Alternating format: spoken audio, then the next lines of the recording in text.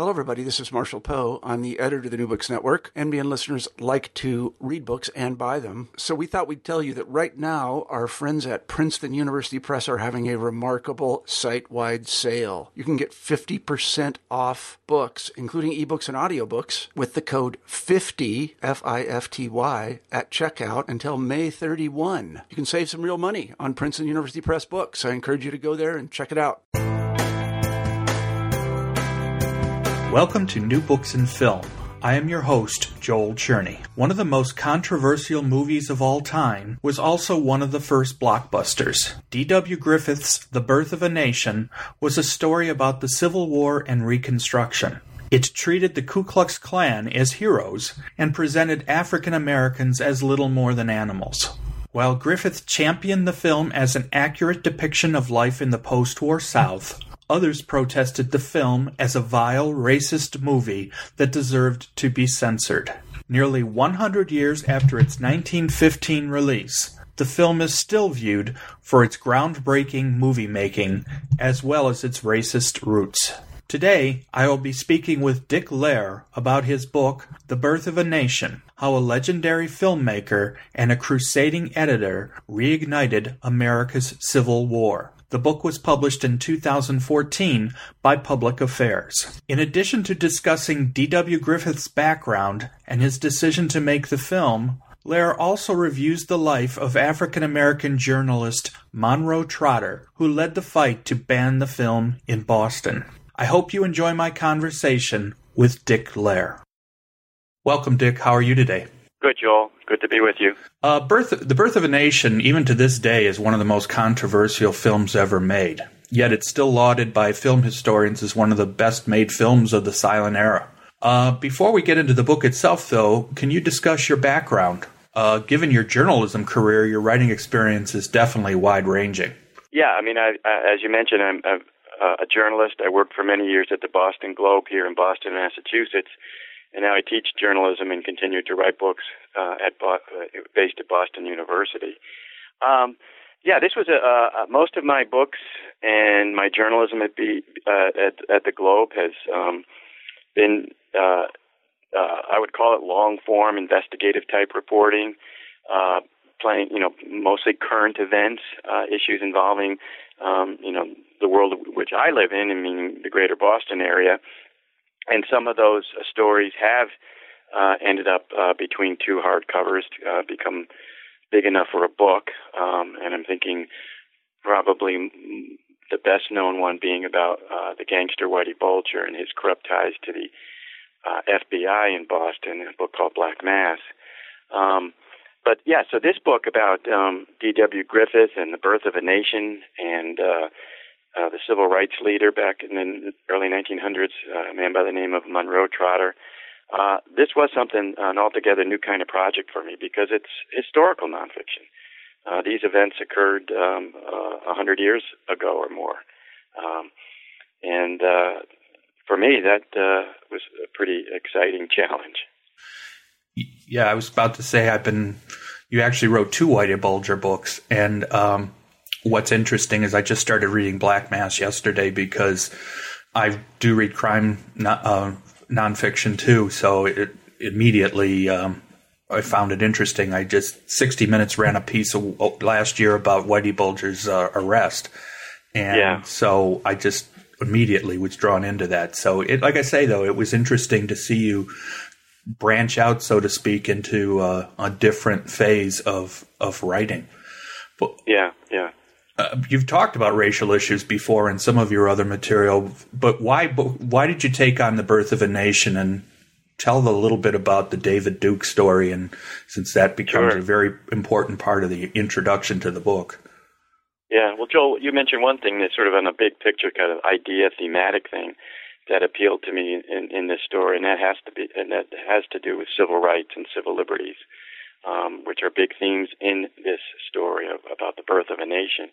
And those are things that connect up to other books and work I've done over the years, even though, again, this is historical nonfiction. Thematically, I see a connective tissue to the kinds of things I'm generally interested in, stories I want to tell. But how I got into this one, I got in not through the movie in a direct way. I mean, I'll get to that in a second. But the way I got into this story was through Monroe Trotter. I was, 5 or 6 years ago, reading an article that made a reference to a black civil rights leader in the early 1900s in Boston, and also was also a newspaper editor. Published a weekly newspaper called The Guardian, which was considered radical for its time. And his name was, and it was about this guy, Monroe Trotter. And here I am, I've lived in Boston for many, many years. I teach in Boston. I've practiced journalism in Boston. And I'm interested in history and civil rights and things like that. And I just was stopped at that moment on the page going, Monroe Trotter, I've not heard of him. How come? Why don't I know this guy? And so it was that curiosity, which I think is, part of the makeup of at least any journalist I know, was like asking, wanting to know more about whatever it might be in front of them. I started to read more into Trotter and discovered he was in many ways a forgotten civil rights leader, because one of the first things I realized was that in the early 1900s, he was a nationally prominent civil rights figure, mentioned in the same breath as people like Booker T. Washington and W.E.B. Du Bois. And I'm going, whoa, this guy had traction. This guy was a big deal.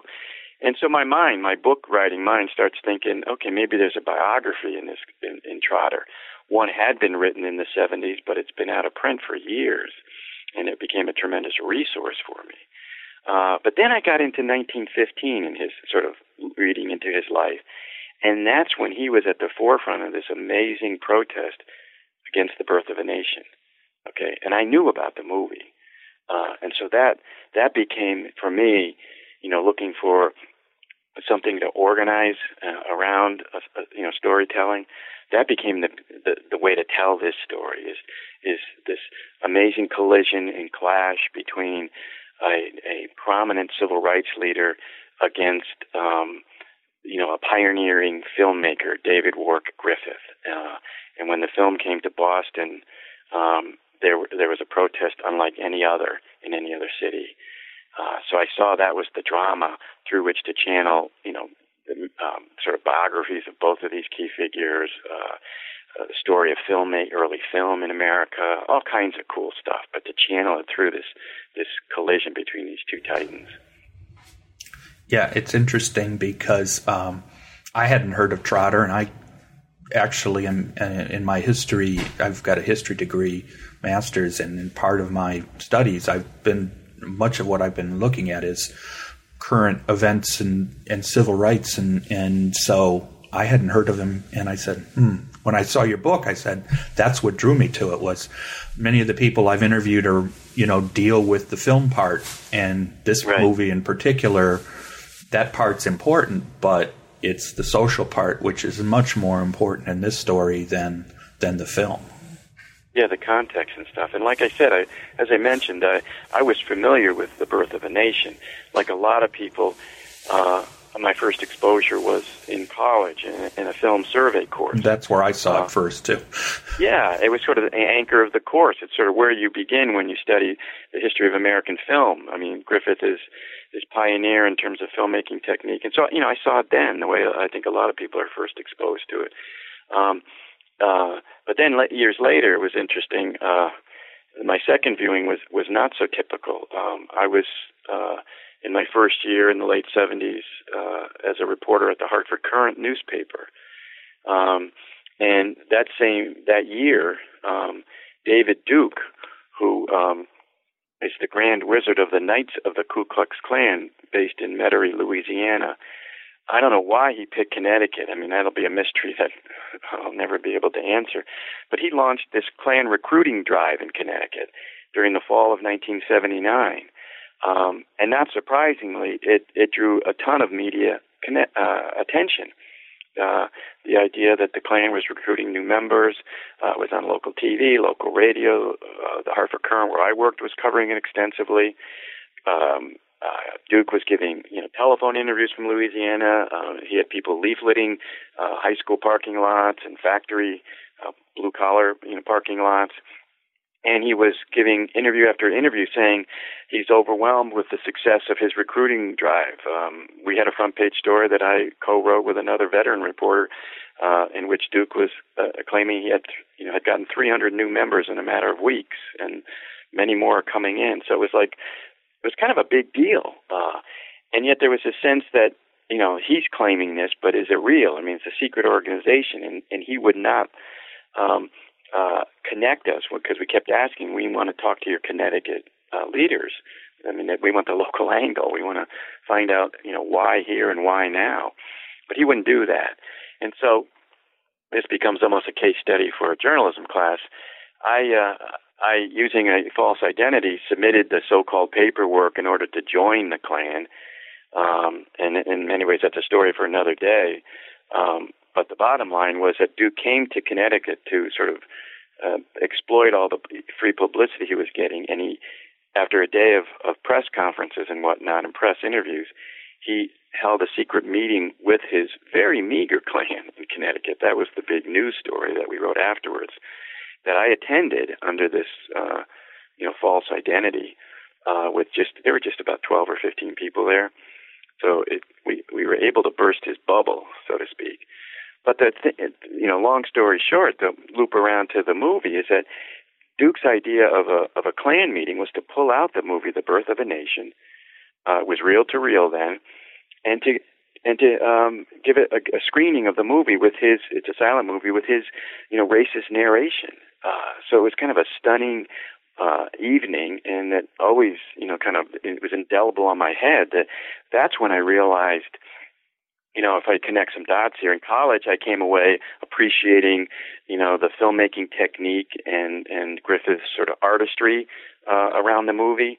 The night I went to a Klan meeting and David Duke narrated, to the movie, all this racist stuff, is when I came away understanding the propaganda power and the racist impact, even, decades later from when it came out in 1915. So that always stayed with me. So, like I said, a few years ago when I'm reading about Trotter and realized that he clashed with Griffith over whether this movie should be played in Boston or anywhere, I just felt it was a great drama, and a great story that's kind of lost and forgotten. You would have thought at the time, had DVDs been in existence, that David Duke probably would have put out a version with his commentary as part of it, just to try to present his quote-unquote great ideas to everyone else. I know. He probably has, maybe. I don't know. That's true. Thankfully, he's not really, he's gone back into the woodwork. Let's talk about Monroe Trotter a little bit more. And I agree with you. It's a name that's probably not known to many people, especially given his importance in the civil rights movement. What was his background that led up to the issues with Birth of a Nation? Okay, he was. He grew up in Boston. His father, was a soldier in one of the all-black regiments from Massachusetts, the 55th Infantry. And he was a war hero of sorts, and the father, and also was a civil rights leader, so to speak, in the Civil War, because while those black regiments, fought bravely and surprised, everyone about their battlefield capabilities, they were not paid equally to the white soldiers in the Union Army. And also they could not be promoted to officer rank. Well, James Trotter, which is the name of Monroe Trotter's father, he led and was part of a group of black soldiers who argued and fought for equal pay during the Civil War, never not fighting the battles and never not walking away from the battle, but all the time insisting and pushing that equal rights agenda, to the point where it was. And I guess I think this speaks to both the father, he was a man of principle, and Monroe Trotter is very much his father's son, to the point where the governor of Massachusetts at the time, Governor Andrews, felt horrible, I mean, in terms of his politics and beliefs, that the black soldiers from Massachusetts were not paid at the same rate as white soldiers, not paid the same by the federal government, the national government. So he pushed through the Massachusetts legislature a bill that would make up the difference in pay for the all-black regiments from Massachusetts. And James Trotter was part, and they refused. He said, "No, we appreciate your well-intentioned effort and support, but we are national soldiers. We are part of the Union Army, and it is the federal government that has the obligation of paying us equally." So I think that captures how principled he was. So that's the stock that Monroe Trotter came from. He grew up in the Hyde Park neighborhood of Boston, which was a largely white neighborhood. He was the only black student in his high school senior class of about 20 or 30 students in Hyde Park High School, everyone else being white, and they elected him president of the senior class. He went on to Harvard. He graduated with honors in 1895, and he was the first black Phi Beta Kappa at Harvard. And he saw for himself a career in business, in finance, international finance. But soon after he got out of college, he hit the so-called, color line. And it didn't go quite as well as he imagined or expected, based on his accomplishments so far in his life. So in his 20s, that became kind of a great awakening for him when I think he sort of grew into his father's shoes, so to speak, because he became radicalized. He got involved in politics when he'd previously shown very little interest in that. He started showing up at meetings and advocating for equal rights, and eventually that led to becoming a newspaper man. Yeah, it's interesting because he actually could have gone and not gone into what he did. He didn't have to be a crusader. He could have probably made a perfectly good life, even with the restrictions, he still was doing reasonably well. And yet he felt this was very important. And in fact, of course, early on, the discussion of the issues with Booker T. Washington and his appearance in Boston. Right. Yeah. That's what sort of, at the turn of the century, when he was becoming more involved in public affairs and whatnot, and his father had died while he was at Harvard. And you are right to say that his father had been successful both as a writer. He had worked for the post office. He had dabbled in real estate. I mean, the family was okay. He wasn't broke, and he probably could have managed. Monroe could have managed a career in business and whatnot at some level and been successful. But the fire started burning in his belly, and he got involved increasingly in civil rights issues, and that took him to sort of analyzing the prevailing civil rights strategy of the day, which was embodied in Booker T. Washington and his what was seen as a conciliatory, get along, go along approach, encouraging blacks to rise slowly and learning a trade and take it one step at a time and not rock the boat too much. At the turn of the century, the reason Trotter co-founded a newspaper called The Guardian, it was to challenge Booker T. Washington directly and his civil rights strategy as saying, no, that's a failed strategy. It's not working. The race is backsliding. The reason he saw, and others commented on this, why Booker T. Washington was widely accepted by white America as a civil rights leader was because in the eyes of many white people, Booker was just kind of advocating creating a super servant, as one writer wrote it, by encouraging blacks to learn a trade and whatnot and be skilled that way.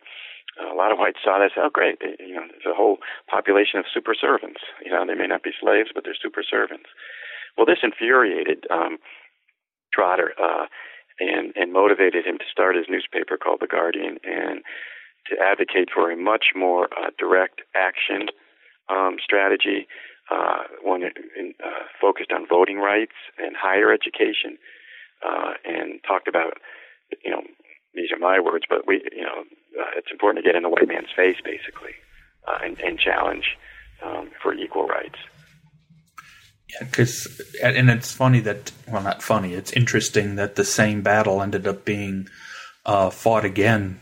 It just shows you cyclical history. But in the 60s, the same basic concept would slowly start to emerge, where the belief was you can't wait anymore, we need to do something now. And there were still people who felt conciliatory was still the best way to handle it, which of course turned out not to be true, even as it wasn't true in the turn of the century. Yeah, no, exactly. And that's what I found so fascinating. But, in this sort of, digging into this, what I consider to be either overlooked or forgotten history of this battle over the movie, The Birth of a Nation, because so many of the issues and themes are like echo through the century, whether it's, this fighting within, the civil rights movement about what the best strategy is. And I found it, again, I like you, I hadn't really known much about Monroe Trotter.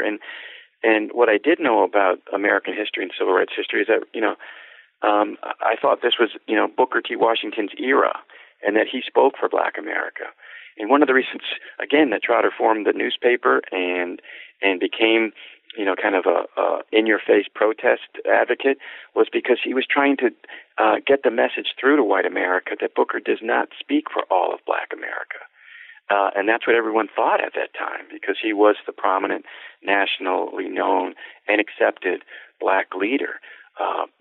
And again, there was a white mainstream press where Booker T. Washington would get press. But all the stuff that Trotter was starting to do and others like him, they were ignored by the mainstream press. And so, there's this emergence of this Black press that a lot of which Booker T. Washington controlled, but not all of it. And Monroe Trotter represented that growing element in civil rights that was emerging to challenge the dominance that Washington had. Yeah, the only other major name that comes out of that period, or actually even later, but is W.E.B. Du Bois, and he's the one that most people remember from that period if you're talking about the more radical civil rights leader. But Trotter clearly, from your writing, played just as an important role, especially during this early period. Yeah, he influenced Du Bois. It's, if you start looking at Du Bois's papers and Booker T. Washington's papers, all these mountains of archival papers. And I was going into these, I call them like looking for needles in haystacks, looking for Trotter needles, going into, whatever archive it was, I was looking for any and all things Monroe Trotter. And because he was my guy, I'm riding his back into this amazing story in the early 1900s. And if you do that, you realize, wow, he mentored Du Bois, who, like anybody, was growing, and just as Trotter did, was growing, evolving. But Trotter was a little bit ahead of him, and Du Bois had worked for and with Washington, but in the early 1900s, in many ways under Trotter influence, he moved away and became more radicalized. And whenever Du Bois, they knew each other at Harvard. Du Bois was a couple years older. But whenever Du Bois, and he went off to teach at other universities, but when he came to Boston, he stayed with the Trotters. They were friends. The wives were friends. So you can't discount that kind of socializing and having influence and whatnot in the long haul. And it was Du Bois and Trotter and a number of other, blacks who were unhappy with Booker T. Washington, who created the so-called Niagara movement, which preceded the establishment in 1909 of the NAACP. And that's when, Du Bois, that's what, when he really took off to become, to replace Booker T. Washington as the nation's most prominent civil rights leader. But Trotter played a key role in, starting around 1900 and in the next handful of years in his relationship with Du Bois. Well, let's start to talk a little bit about Griffith and the film, mostly because Even though you're right, Trotter's the main character. The title of the book, The Birth of a Nation, sort of leads us into that part of it. Although many people have probably seen the film now, including people who might be listening to this, but let's talk a little bit. What was so controversial? Why was this film so reviled, for good reason, as it turns out, by so many people, particularly African Americans? Well, Griffith, again, what makes him such a pioneer in filmmaking history, American filmmaking history, is that he produced, America's first blockbuster film. This thing, film was really still a new thing, and he took it from what had been Nickelodeon short, one-reelers, two-reelers, and here he produced this 3-hour-plus epic film, and not just about any story, but an epic story, the Civil War and Reconstruction. And it was released in 1915, marking, the 50th anniversary for the end of the Civil War in 1865. So, it's got in both in technique and artistry and all that. It's like the Star Wars of its era. In so many ways, American audience had never seen anything like it, technically speaking. And then dramatically speaking, they'd never seen anything like it. This grand drama about the Civil War and Reconstruction. And so, part one is about the Civil War, and he tells the story in a very, humane, human way, because it's the story of two families, one from the South, the Camerons, and the Stonehams from the North. And they knew each other before the war, and the children were friends, and actually romances and whatnot. So you can really, buy into the story through the people, the characters that way. But and then the epic battle scenes, that he had filmed, and they're historic in terms of filmmaking. The controversy came largely in part two of the movie, which had to do with Reconstruction. And the telling of stories of slaves who could vote, free slaves, and also the so-called carpetbaggers, the radical Republicans from the North who came to the South. It's Griffith's portrayal of that story that, while it entranced most white audiences, it just shocked and angered and just frightened, Black America. Because Griffith's portrayal of blacks, most of whom were, white actors in blackface, was, treating them basically as animals, as some lower form of life, whose main interest was getting drunk and chasing white women. So in scene after scene, it's degrading and humiliating. It's a pretty awful stuff. And again, in the storyline of part two, Griffith, portrays in this environment of Reconstruction the rebirth of the Ku Klux Klan as saviors of the South from both these black heathens and also the Northern control. And the Klan restores justice and order to the Old South. And that's the birth of a new nation.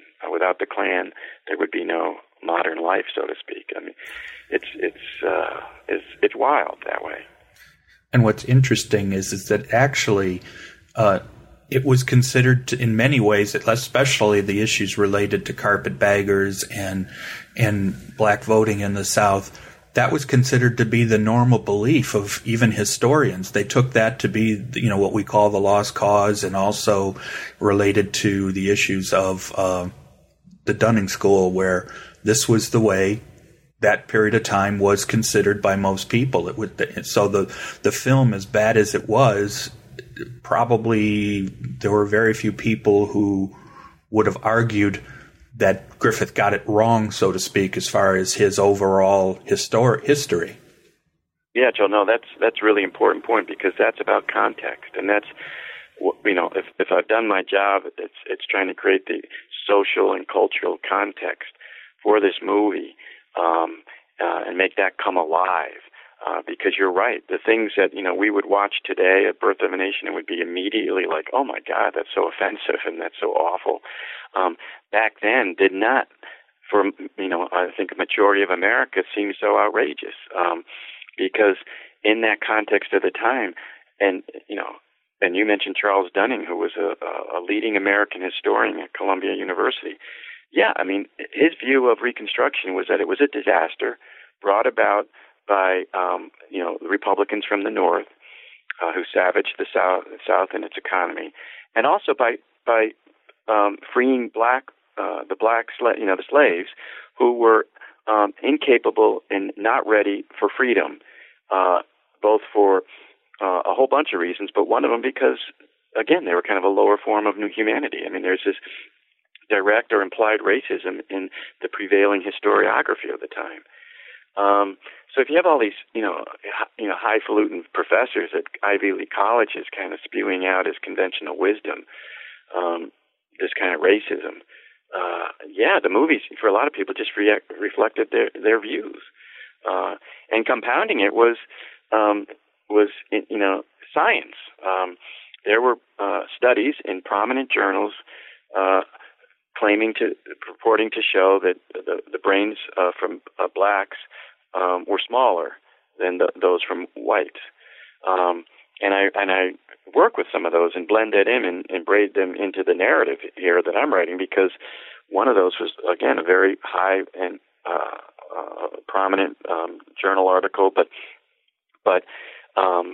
I also include that within a couple of years it was debunked and trashed by one of the junior scientists who showed how deeply flawed the study was, and because they weren't even doing random sampling of brains and all that. So I mean, but the damage was done. I mean, that was it fed into the people's expectations and the conventional wisdom. But it's in that environment that this movie comes out, which again, from a lot of white America, just said, this is so much drama, and people were on their feet cheering and sobbing, for the different characters in the movie, without realizing how offensive and racist it was, because for so many people it didn't strike them that way.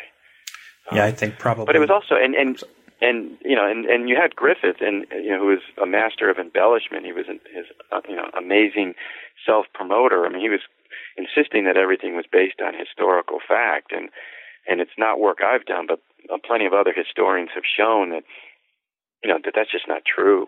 A lot of the assertions of fact, like he has his scene. For example, one of his themes and one of his stuff is that during Reconstruction, blacks took over, became the dominant majority in all these in South Carolina and every other southern state, and were were incapable of acting in a civil way and as a legislative body.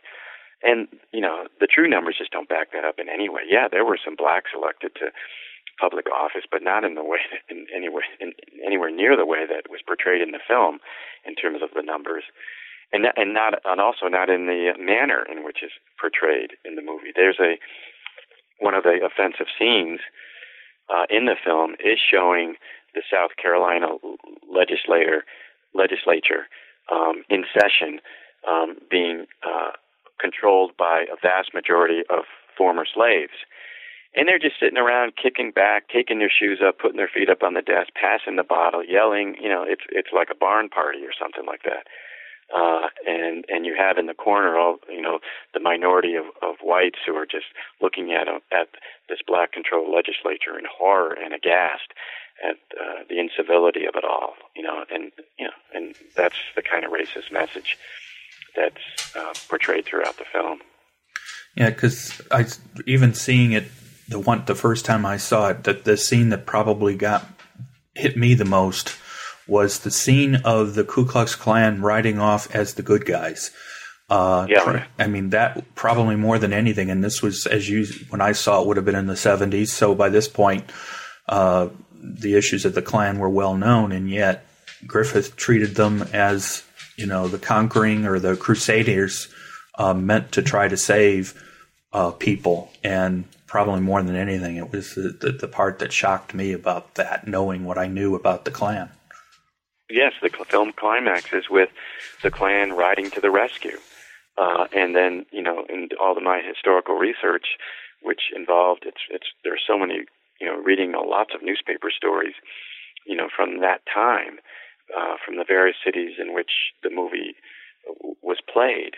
And that's one of the joys of archival research, is that there were so many newspapers back then. But article after article talked about how at the climax of the film, when the Klan rides to the rescue, people watching the film were up on their feet, applauding. Because the way the plot and the drama worked is that they are the good guys in the context of the film, and they are riding to the rescue, and people who have never seen anything like this on a screen, are moved to cheer. And again, with the benefit of 100 years, it's like, oh my gosh, when you read about it, or as you say, see that, years later, it's appalling, not, applauding.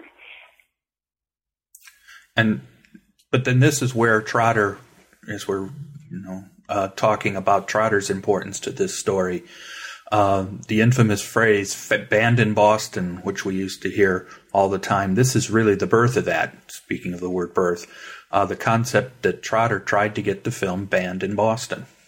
Yeah, and that's one of the wonderful, sort of complexities of this drama, because I'm a newspaper person. I'm a big First Amendment guy.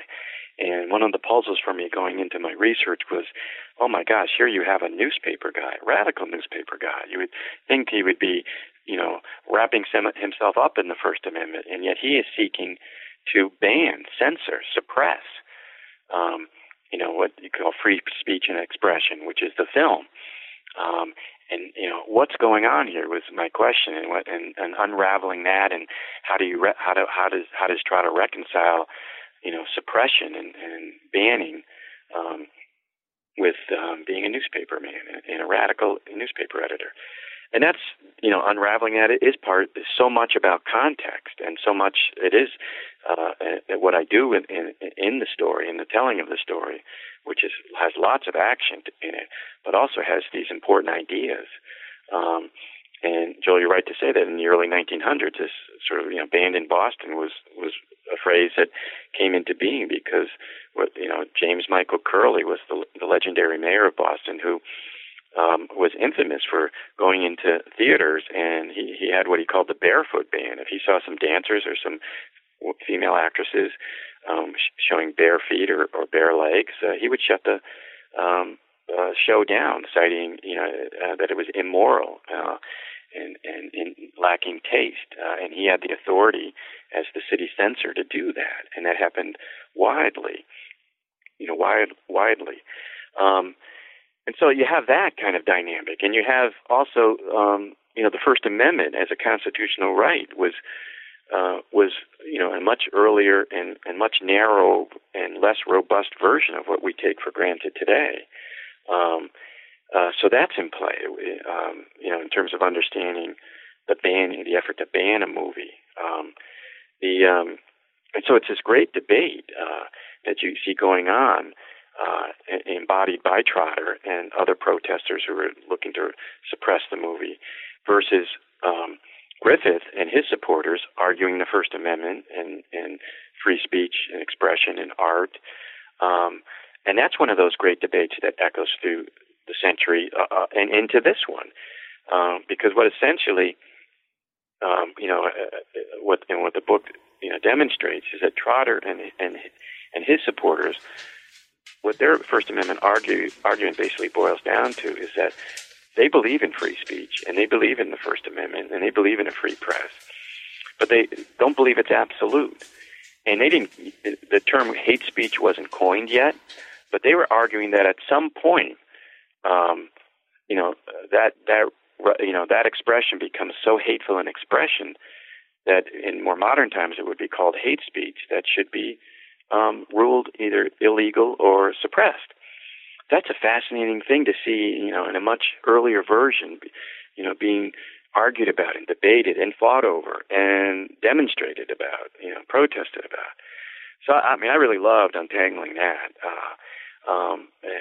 in all of its context. And, The other cool, neat thing was that I was also happy to discover that, two other things, that Trotter and also Du Bois was involved in this protest. They were not all, wholly comfortable, with trying to ban the movie, understanding that it was an infringement of a civil liberty, and they understood that that they were losing some supporters who ordinarily, in terms of their civil rights agenda, were on their side. But banning something did, involve curtailing a civil liberty. And they were sensitive to that. And in an ideal world, it was interesting to discover that, especially Du Bois, they would have preferred to, what I would say, fight speech with speech. There was an effort during part of 1915 to try to get a competing movie underway that would be the answer to Griffith's Birth of a Nation, that would show what they were calling the true story of slavery and then Reconstruction. And they were trying to get that launched off the ground. And as a First Amendment person, that I think is the better way. But not surprisingly, again, in that era, black civil rights leaders going around trying to raise money for a film didn't have much success. So there's that element, which is I found fascinating. And then the last one I just want to mention is in terms of film and this new thing, what to make of it. What is a movie? Does it even come under First Amendment protection? There's this great, and this issue went to the Supreme Court of the United States in early 1915, which is, the timing is perfect for the Trotter protest. And the Supreme Court, it was a case out of Ohio, in which filmmakers were challenging Ohio, the state of Ohio's authority to regulate film. Again, all on this First Amendment stuff. And the Supreme Court ruled in early 1915 that this new thing called film, does not even fall under First Amendment protection. And I think that's astonishing now in hindsight. But the language was, it said, film is a business, pure and simple, and like other businesses, is subject to government regulation. So, I mean, intellectually at the time, you had the Supreme Court of the land ruling that this isn't even a First Amendment issue, which of course it is, I think, and I think most people would agree with that today. But at the time, at the timing of this, it wasn't even a First Amendment issue. It was about, regulating and controlling, and that's what the fight was fought for over 3 months in Boston in the spring. It's interesting because we still to this day have fights about what's considered protected and what isn't when we're, and it seems like every time there's something new, and it seems to be more in the technology age, in the early part of the 20th century as industrialization and as these kind of new communications methods appear, this whole fight has to happen again where we have to decide, is this protected or should there be protection? We've seen it, obviously it's like in many things historical, we once again see cyclical activities which are very similar to what happened in the past.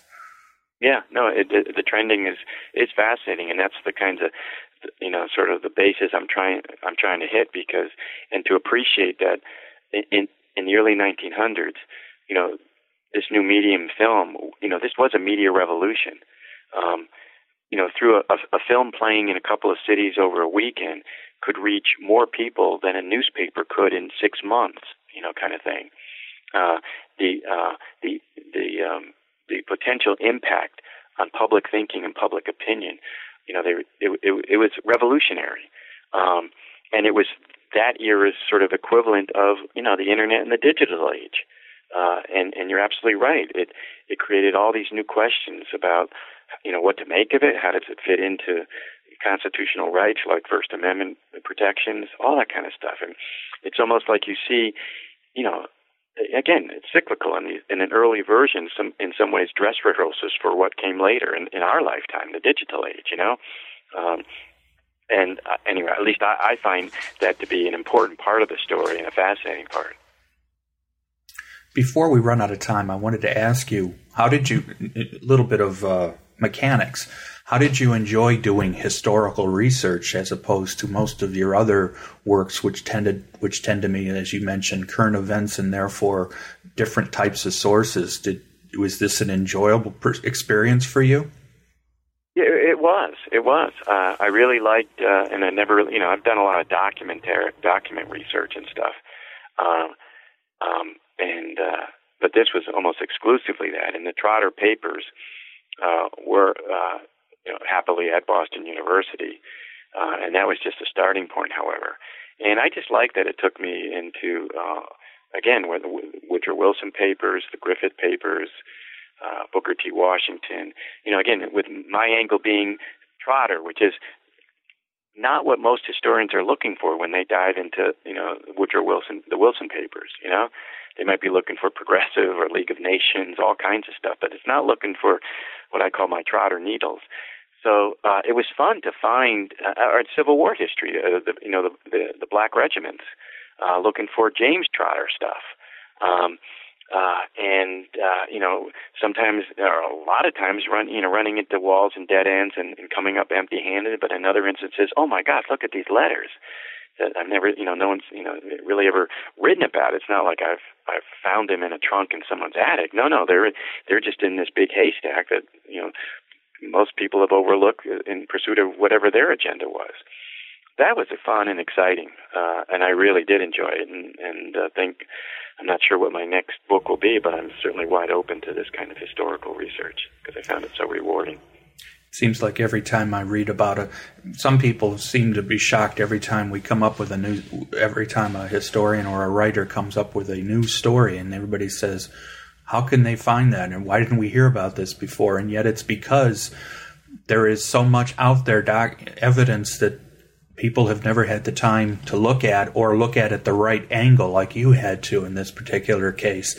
And it really makes a difference that just the concept of doing research and finding the sources that you feel help to tell your story, and just doing that as part of the process is what makes, to me personally, historical research so enjoyable, and reading good history related materials, because the people behind it, you can see their excitement in their writing. Yeah, oh good. I hope you sensed it in mine, because I got really into it, and again, this being a largely untold and forgotten story, in some ways overshadowed because it was the World War I, the European War had broken out and was, evolving into, World War I and involving America.